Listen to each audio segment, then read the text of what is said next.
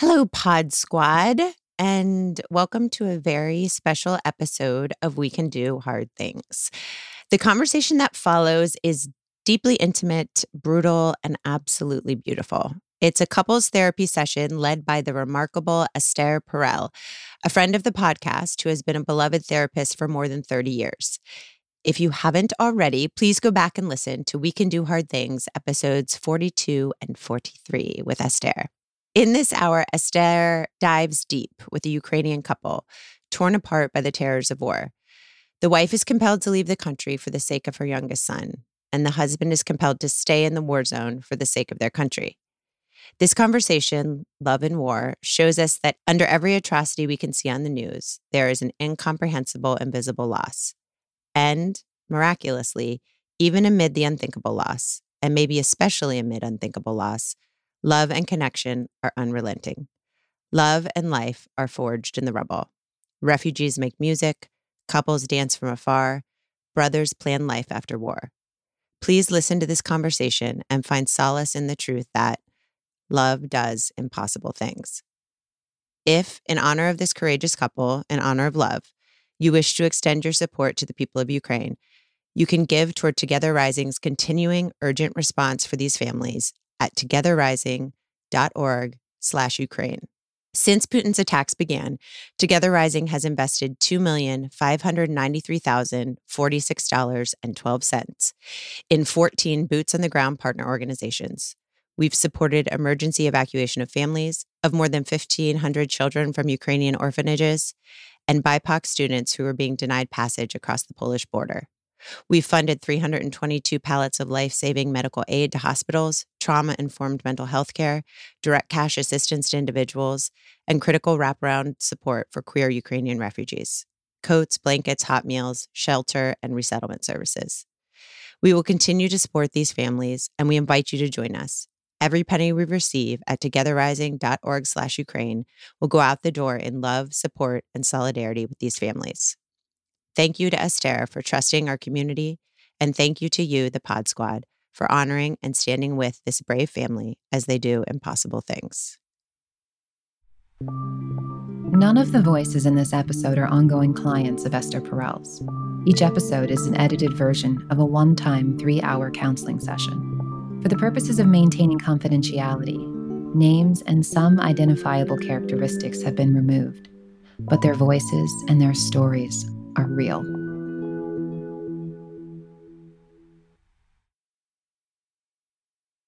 When we tell the stories of war, we often leave out what happens to couples, to their dynamics, to their intimate life. In this session, I wanted to look at what happens to love in war. Our lifestyle has changed so drastically. He's going through air alerts 5 times per day. He has to go to bunker to save himself and our son. It was very hard to separate our family. He is in Ukraine with their 18-year-old son, waiting to be drafted, or more accurately, dreading to be drafted. And she in Western Europe as a refugee with their 16-year-old son. We have everyday meetings online, one day with children, one day just one-on-one. The first conversation was really tough because when I asked, "How are you?" and he said, "I don't even know." I'm afraid to ask myself this question because there is so much pain there that I don't even want to look there. My father officer, and he discipline. He said every time to me, "You need to be strong. You need to be just defending your family and your feelings, no matter. Your action matter." And it's why I try to be, just Captain America for my wife. They're trying to talk about their existential stress, but they're also trying to find a way to maintain their connection, which used to be such a powerful, cohesive force for both of them. They were a very intimate couple, a very romantic couple, a very sensual couple. During 22 years of our marriage, we would have weekly dates with each other. We were really close. To me, this man is one and only, and we are one, like flesh.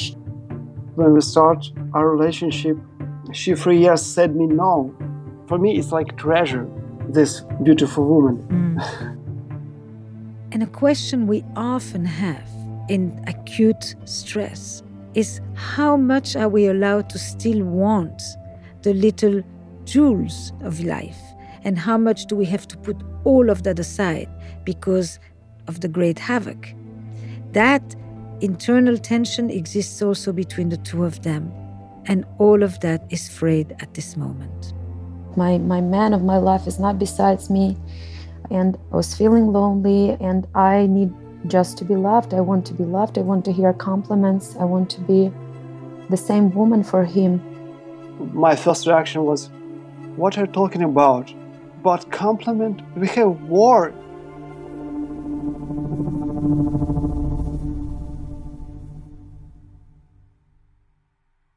I have a feeling that whatever you're going to say, you are not the only one, by far. You will be speaking for millions of people who are experiencing what it means to live separated by war. Separated with you in Ukraine with one son and you in Western Europe with the other son.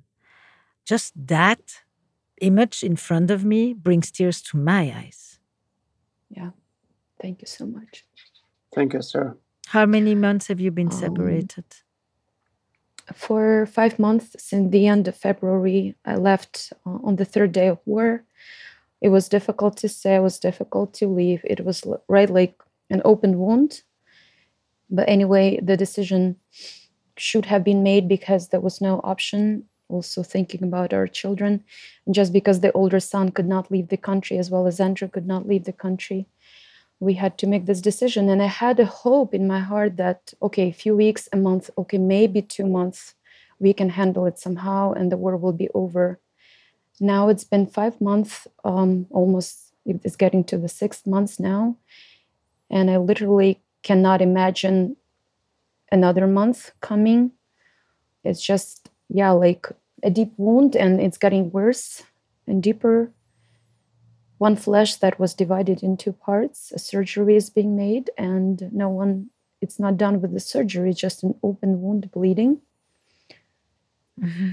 I had this visceral, strange thought, but this kind of, when you have questions about life and death and you suddenly wonder, for who is it more difficult? For the one who leaves or for the one who stays? It's both. It's a Faustian bargain, right? But Yes. What do you think are the specific pieces for the person, for the parent who stayed and the child who stayed, and what do you think is unique to the experience to the parent who leaves? After the war started, I was looking for protect my family. It was my priority, and it was very hard to separate our family. But I know it's better for Alena and Line be in the safe country. And I know I have responsibility in my country. Every day you go to bed and think about, maybe in this night I will die. Because you don't know what's going on in this night, because every week we hear a special signal, like when Russian rocket come to Ukrainian, we have signal and we need to be in the safe place. And sometimes you can hear it.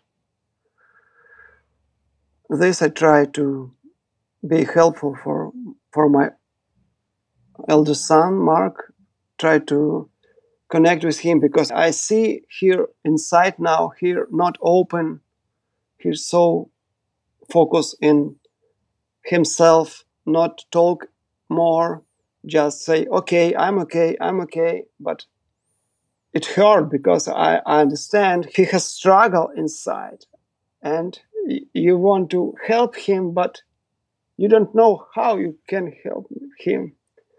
You just try to spend time with him and just do something be good the dad, and his kids, for me, his kids, 18 years old, but his kids, for me, it's so young to handle this situation, because sometimes I can't handle this situation. I know I'm chief my family and I need to be strong. I can't like, okay, guys, sorry, I have problem, and just I need to protect him, protect my wife, protect my youngest son. And every evening we talk in the Skype, and it's better time for me because it's little place of peace in our life. I mean, I listen to him and I get the chills because it's so common to hear men or conversations about modern masculinity be about power and control and abuses of power. And what I'm hearing him talk is I have to be strong because that is how I protect my family.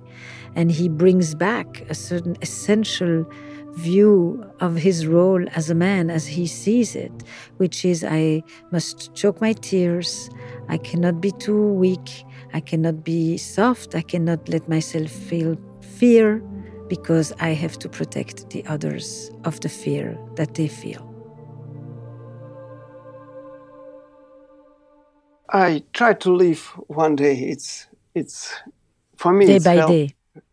Yes, day by day, because you think about one day, you have schedule in this day, you know what you need to do, you do it, and like when the evening time, you speak with your family, you see each other, you can like have little funny time, just share about what's going on this day, up and down. We just try to joke, try to support each other.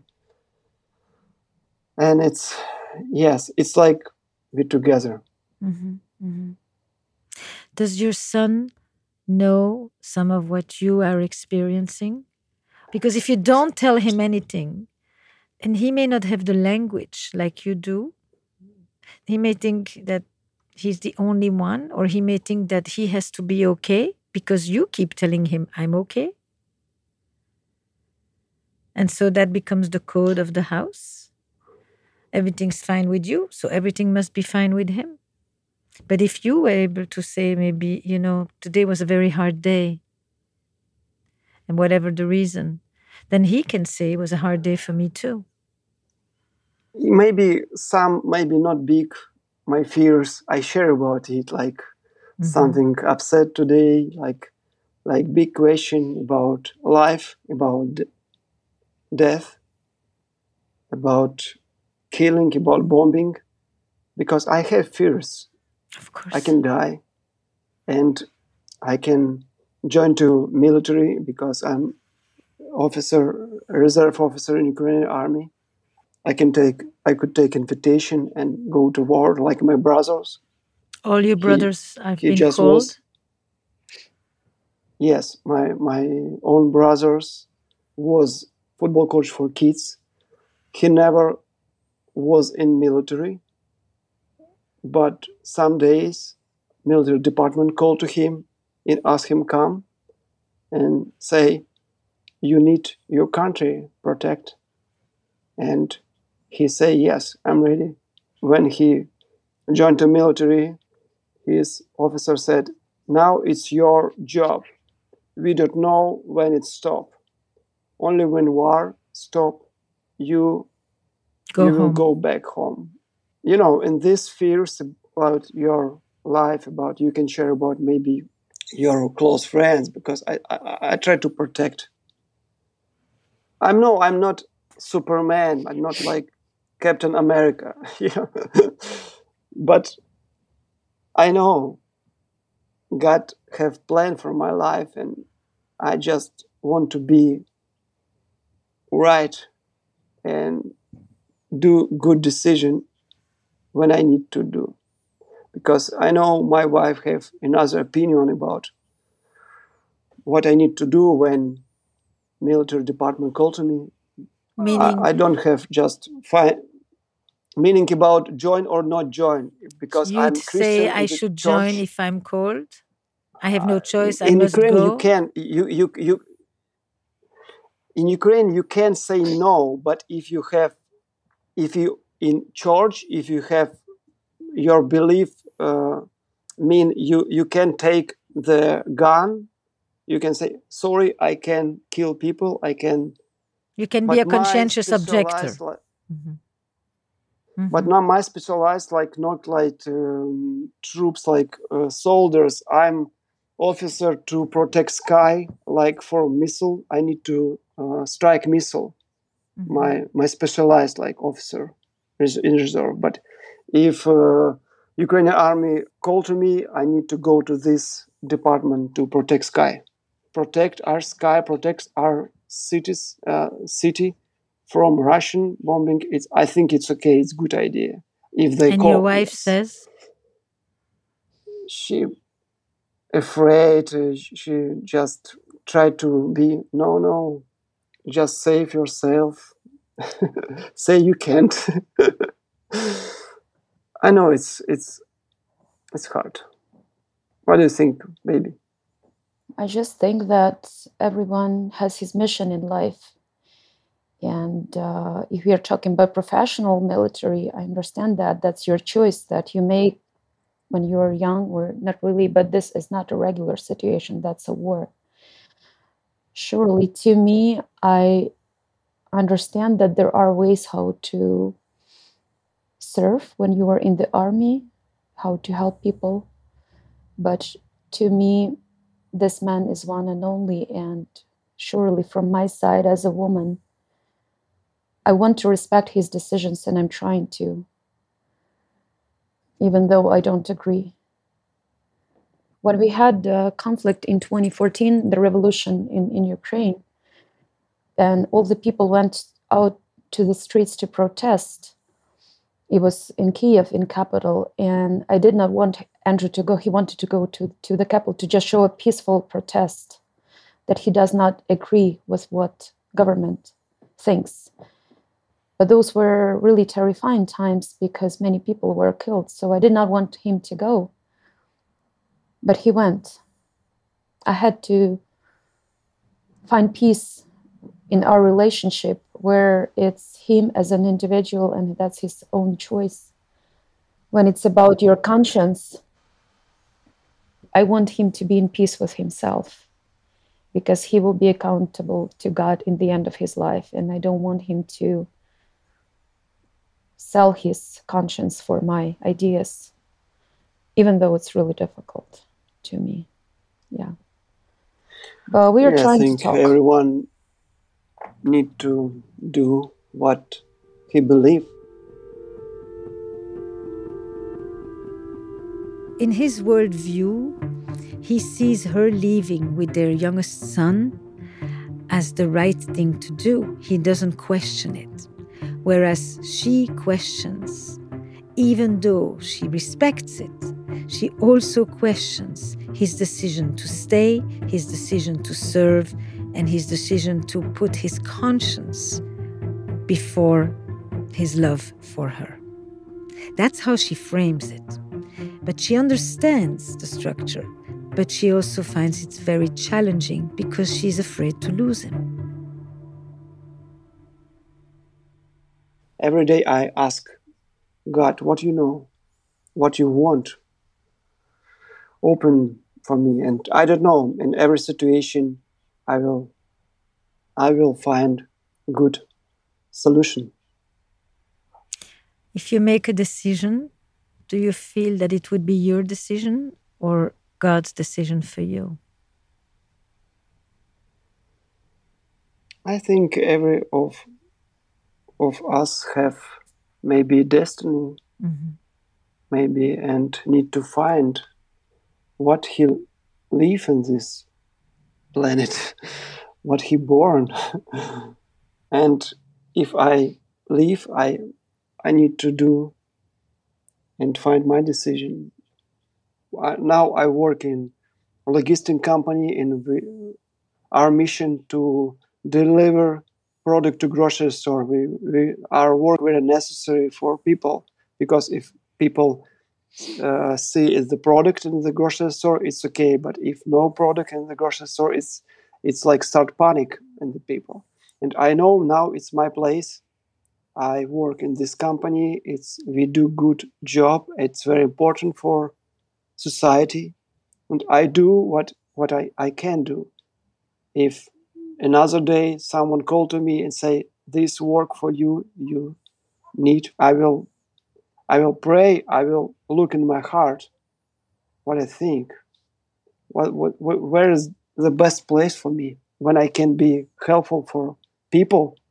Because now, if you live in Ukraine, every people now try to find how we can help, what we need to do to be closer.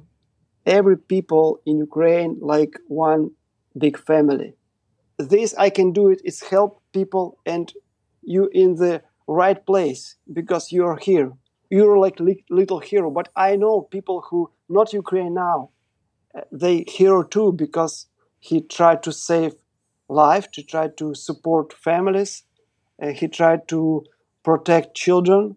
They try to protect children, and it's very important too, because maybe we are distant, but we are united. We just together. Every mission, outside, inside. I think, let me tell you what I heard and tell me if I heard it well. I am in the Ukraine, you say, and I'm in the front line, and I am here feeling the everyday of what is going on. And my mission is to do for the good of everybody. My purpose is to make sure that there is food in the supermarket so that people have some sense of normalcy and eating. And I bring my logistics skills to the store. And my sense of family is that I can get through the day if I feel like I've done something helpful for others and for my country. And when I look at my wife and the other people who are outside the country, sometimes it seems to me, I'm adding this part, that they may not understand as much that feeling of doing for everybody else, because they went away. They also are doing for others, but they're not seeing the effect every day of the war the way that those of us who stayed behind are doing. So yes, they are helping us. They're sending money, they're taking care of the children, they're protecting the family that isn't home.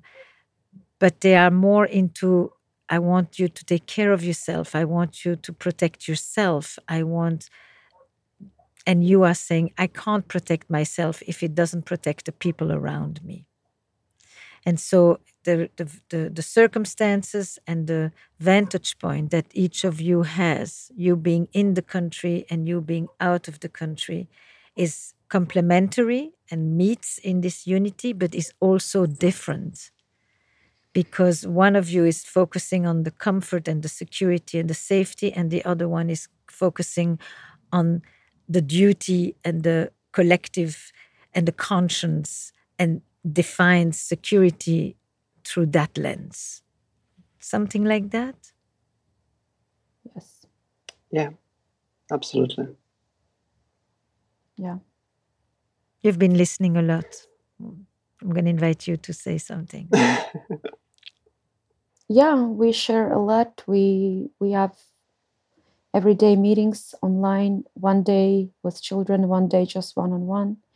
Because at some point we realized that after having just everyday meetings, just four of us, like a family, I realized that I have this big gap, I don't know, intimacy on emotional level, that I need one-on-one talks more often. The first conversation was really tough because when I asked, like, so Andrew, how are you? And he said, I don't even know, because I'm afraid to ask myself this question, because I'm afraid there is so much pain there that I don't even want to look there. Mm. On the other hand, from what you have just shared, which is absolutely true, I was kind of feeling being, in France somewhere, looking at the couples I was feeling lonely. I was feeling not loved. There is like my man of my life is not besides me. I don't hear anymore so many compliments. That is my need in relationships. I don't hear this, I don't hear that, and understand from my perspective. So our needs were different. And then we decided, no, we need to talk even more, because we had this habit in our family. Like during 22 years of our marriage, we would have like weekly dates with each other. We were really close, but just because of the war and because our lifestyle has changed so drastically, we were kind of afraid to approach each other. I was afraid to hurt him because I knew that he's going through air alerts 5 times per day. He has to go to bunker to save himself and our son. And I need just to be loved. I want to be loved. I want to hear compliments. I want to be the same woman for him. My first reaction was, what are you talking about? But compliment? We have war. We have difficult situation. I try to do something helpful for my country, for my family, for compliment. But then I just thinking about it, because I think she just go through difficult time now. She has needs. It's like Bible said, it's my part, it's my body. My wife, it's like if my hand have painful, I want to protect, I want to just heal my hand. It's if my wife need good words like compliments, say you're so beautiful today, I love you so much, and it's very important for her. Andrew, it's not Yes. just important for her.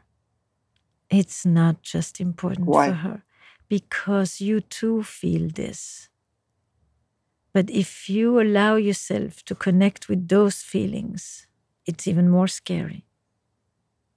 If you remember how much you love her and how much you miss her and how much you would love to touch her and how much you would like her to hold you, you will connect with a different set of feelings. At this point, you respond from the heroic position of I'm fighting for my country and it's crucial.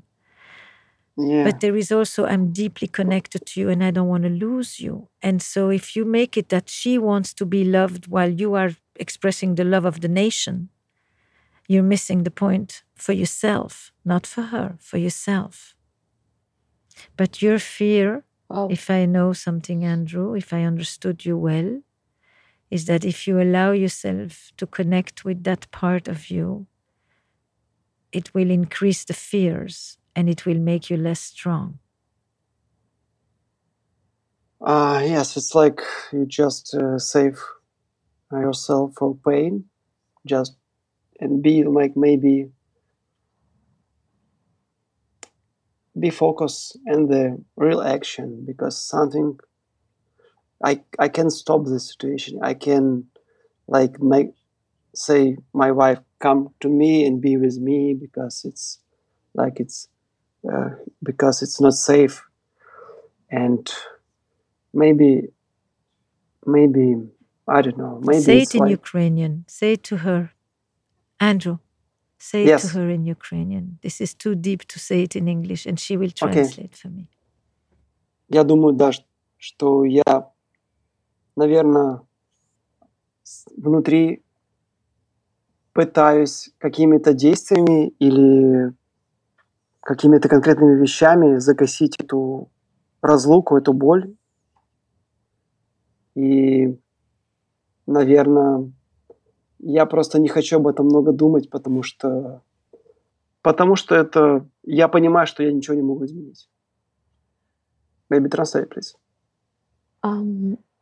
Andrew said that this pain is so deep and so hurtful, painful, that he doesn't even want to give it a thought.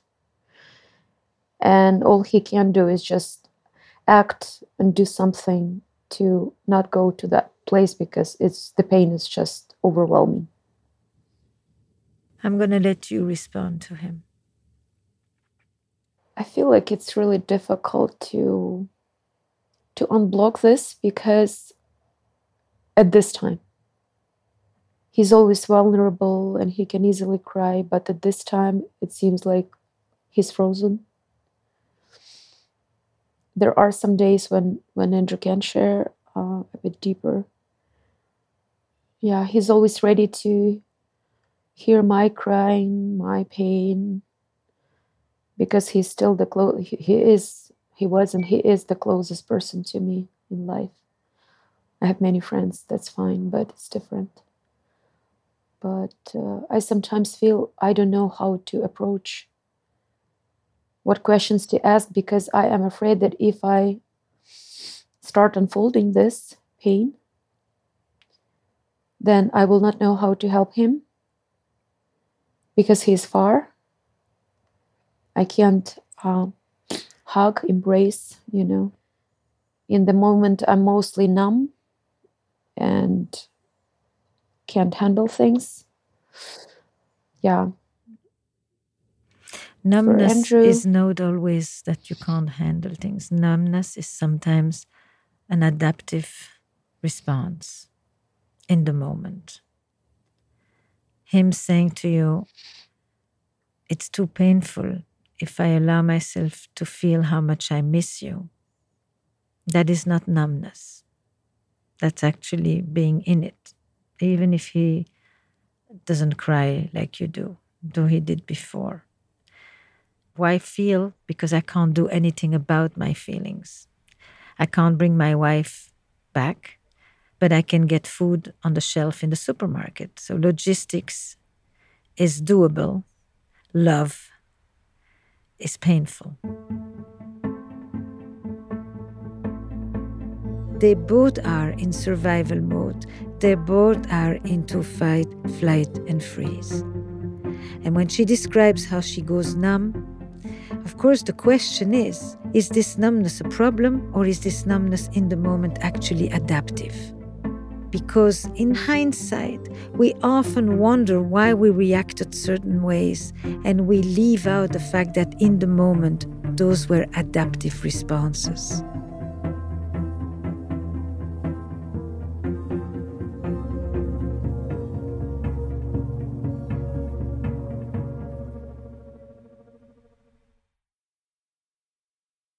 If I understood something, where you are in France, there are other refugees that are couples, and there's a part of you. Yeah? Is that what you said, Ilona? Yeah, I see some couples who are together, Ukrainians. And you get jealous. Yeah, I'm jealous. I can't, I don't know, even... Why do they get to be together? Yeah. And then I try to find answers, mostly logical, because my heart does not want to accept this. And then you go why is this country more important than me or us? Absolutely. And then you get into a triangle where it's you, him, and the country? Absolutely, yeah. Do you talk to him about the jealousy? I did not probably call it jealousy, but I talked to him. Sometimes when I heard some men saying, but I'm here to protect my family, that's why I left. And I feel, but doesn't he protect our family? I mean, I don't believe he does not. So, but yeah, you were absolutely right from what you were saying, that those are heavy feelings. I just know that there is no easy way out. I respect his decision. I mean, men cannot legally leave the country. So only if you have 3 children, you can leave the country. So I said about my wife, if you come to Ukraine one day and after 9 months, you will pregnant, it's just 2 babies, yes, I have chance legal leave country. Come to Ukraine, spend the weekend with me. Let's make love, get pregnant, and then I can get out. Yes. Yeah. Seems like a plan. my dream was 2 boys, 2 girls. Yes, we have 2 boys. We need 2 girls. When you say I respect his decision, do you think he feels that? Does he feel that I respect? Mm-hmm. Oof, how deep. Esther, your questions. Each question is like, whoa. I can even be more honest with you. Please be.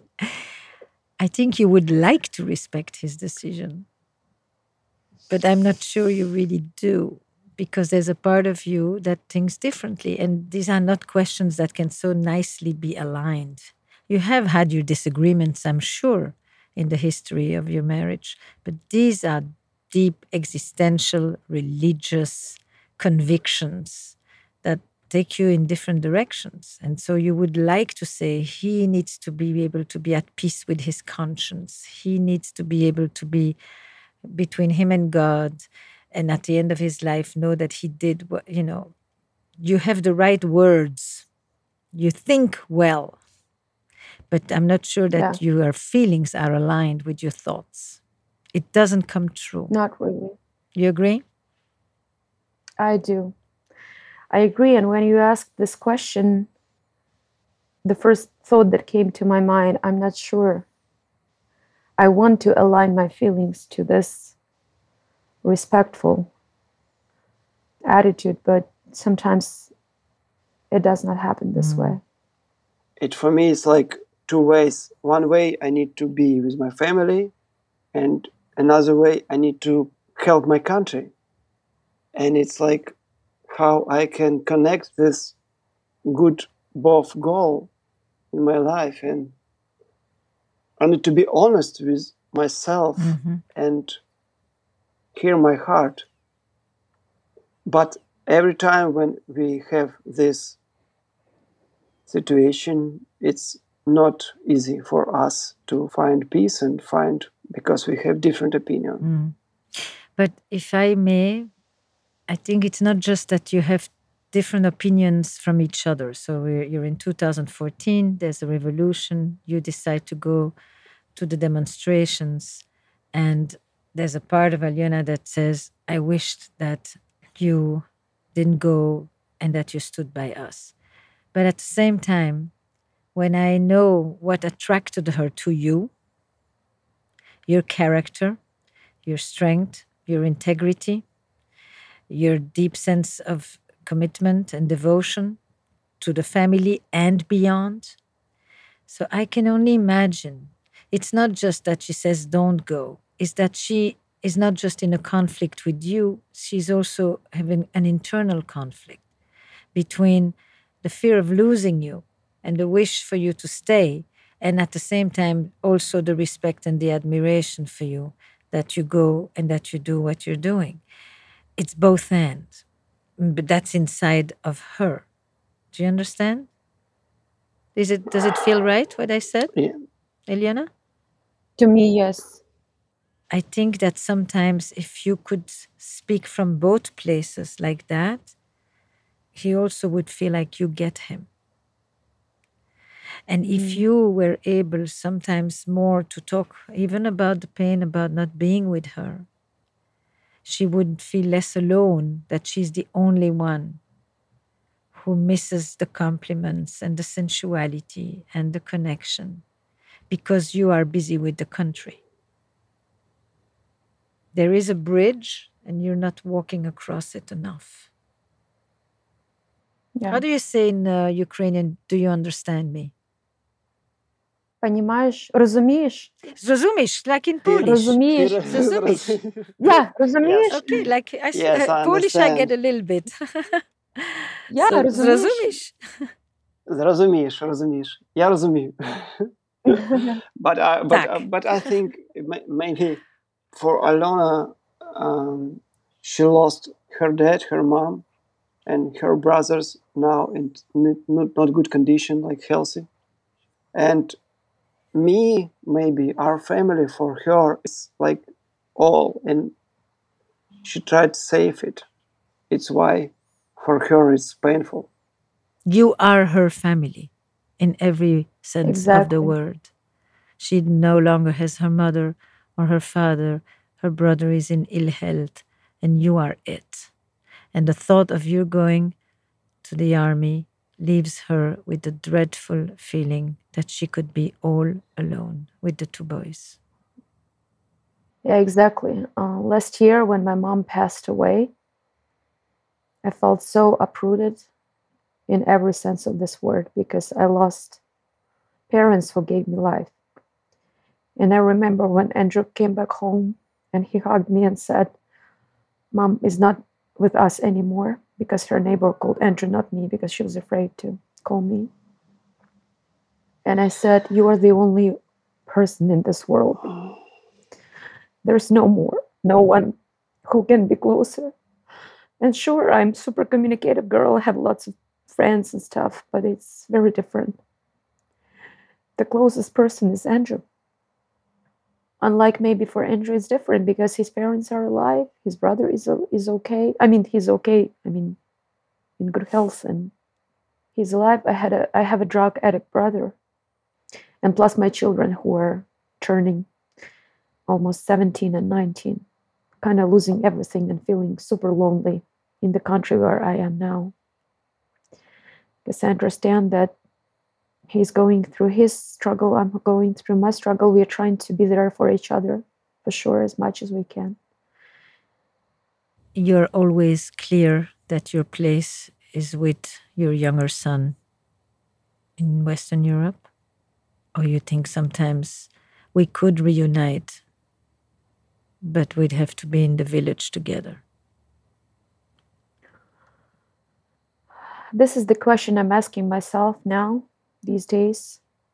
Can I handle another 5 months being in the situation like that? Maybe it's better just go back home and die together and not struggle so painfully, because it's huge. I can't bear it. And then all the traumatic experiences appear at the moment when I'm thinking of coming back home. Because I've had many panic attacks and lots of things that I was going through, anxiety and depression.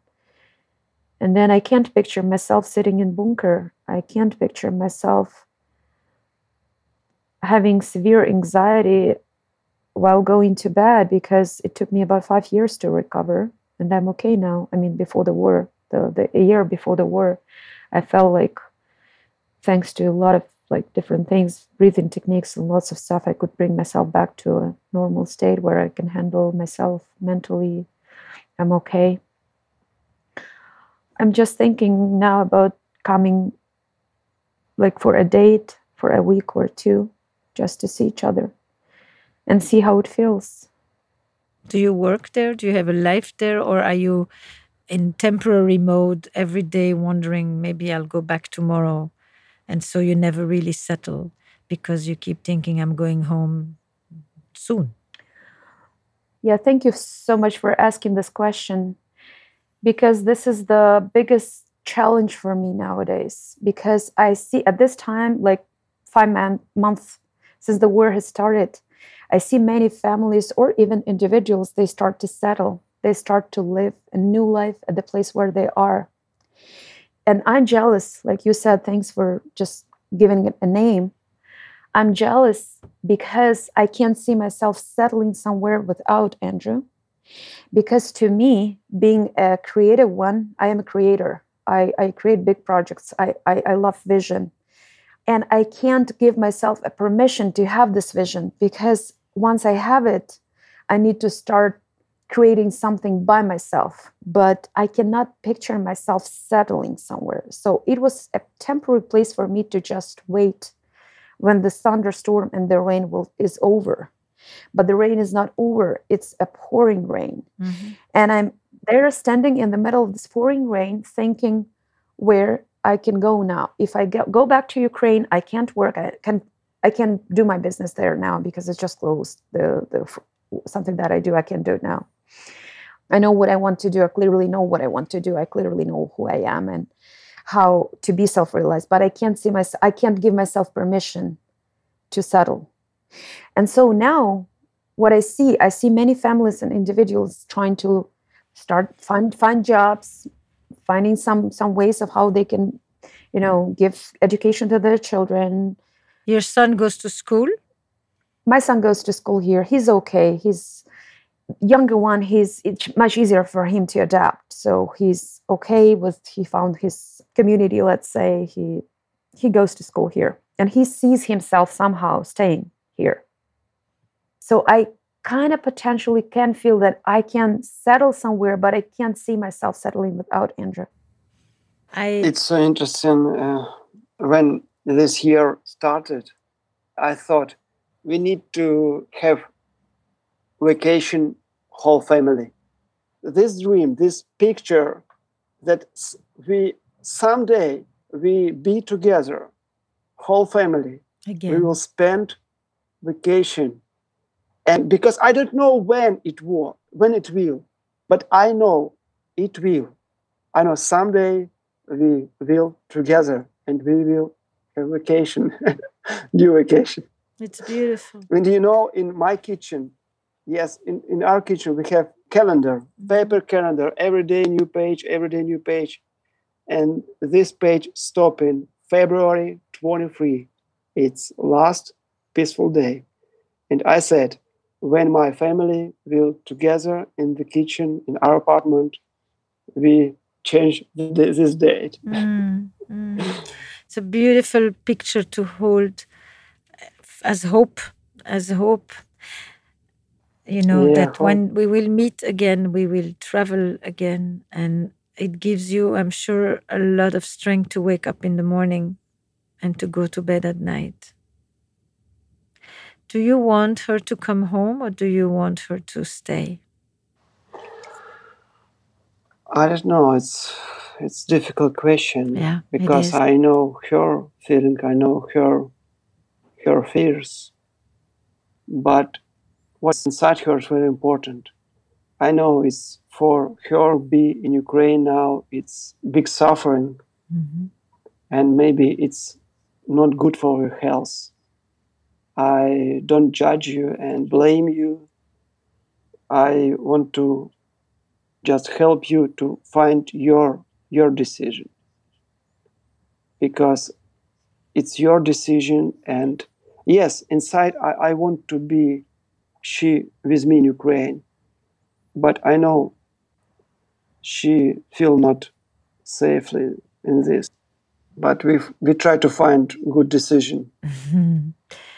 It may be pieces of a decision. She may come home for a week or two and hope that it gives her more clarity.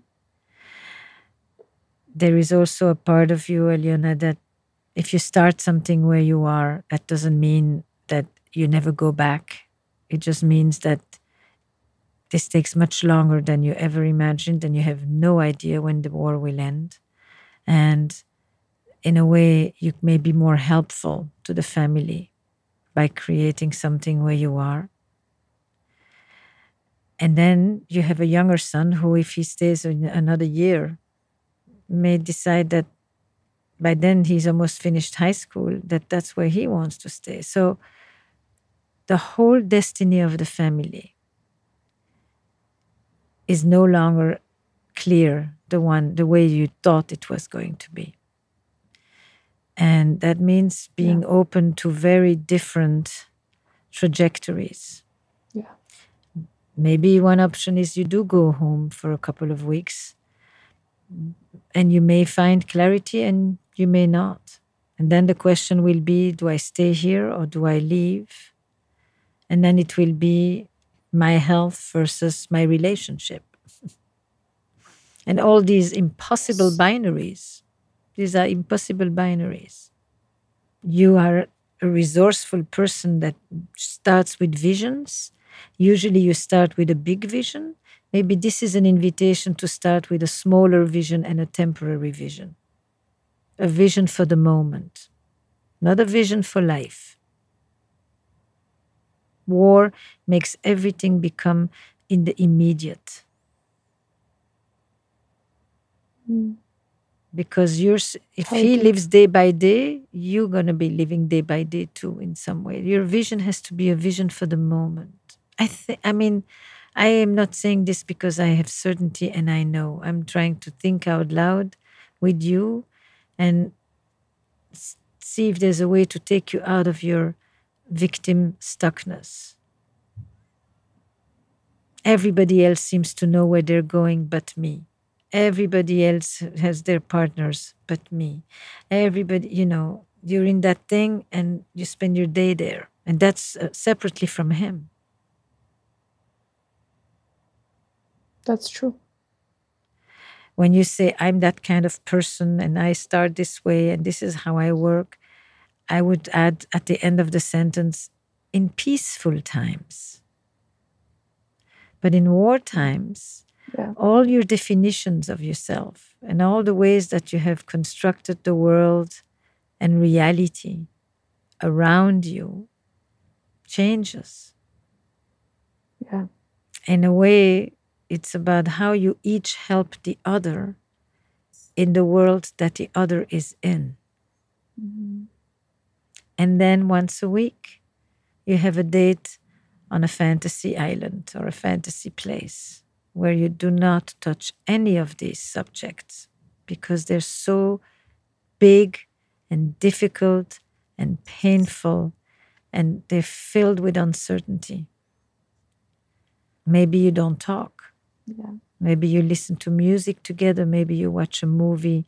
Maybe you each dance in your own places, but with each other. Crazy stuff that people do when they are in forced separation. You like to dance? We both smiled when I said that. Yes. Yeah. So Yeah.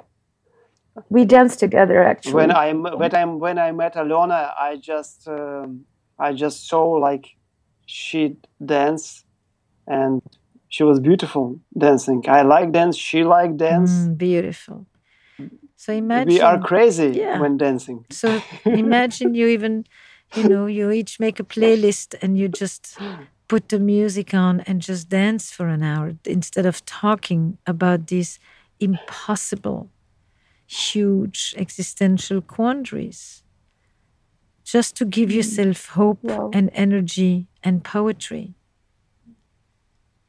It doesn't answer the big questions, but it keeps you connected at a different level that is also very important. Freedom comes through our imagination, especially when you can't feel free in reality. Your mind and your body are the two, means, vehicles through which you can stay connected with the world of possibility.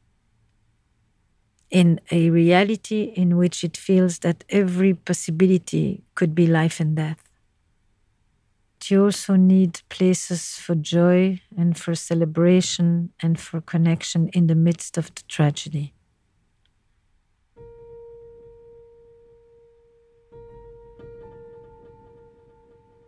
I sensed that there was a need for permission.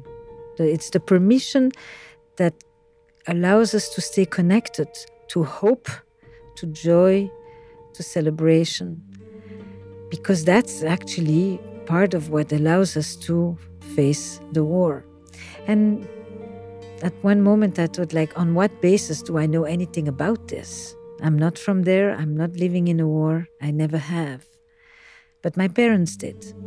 And my parents each spent about 4 to 5 years in concentration camps. And so did their entire group of friends and community that I grew up in. So I spent many years asking people, how did you do it? How did you wake up in the morning? How did you maintain hope? What kept you going? Did you ever laugh? Did you ever have fun?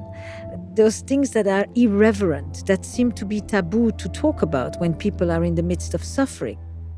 And yet, it is humor and playfulness and curiosity and joy and all the strategies that intensify joy, from the sense of awe when you look at the sky, to the gratitude for what you still have in front of you, to the people that you think about, that you hope to reunite with. Those are very precise strategies that are beyond mindfulness and beyond breathing. People have experienced existential stress forever and have developed long-standing practices and traditions to counter that. Music, prayer, singing, poetry, composing, in the midst of all of that, creation, creativity, art. All of those things are the hardware for facing hardships.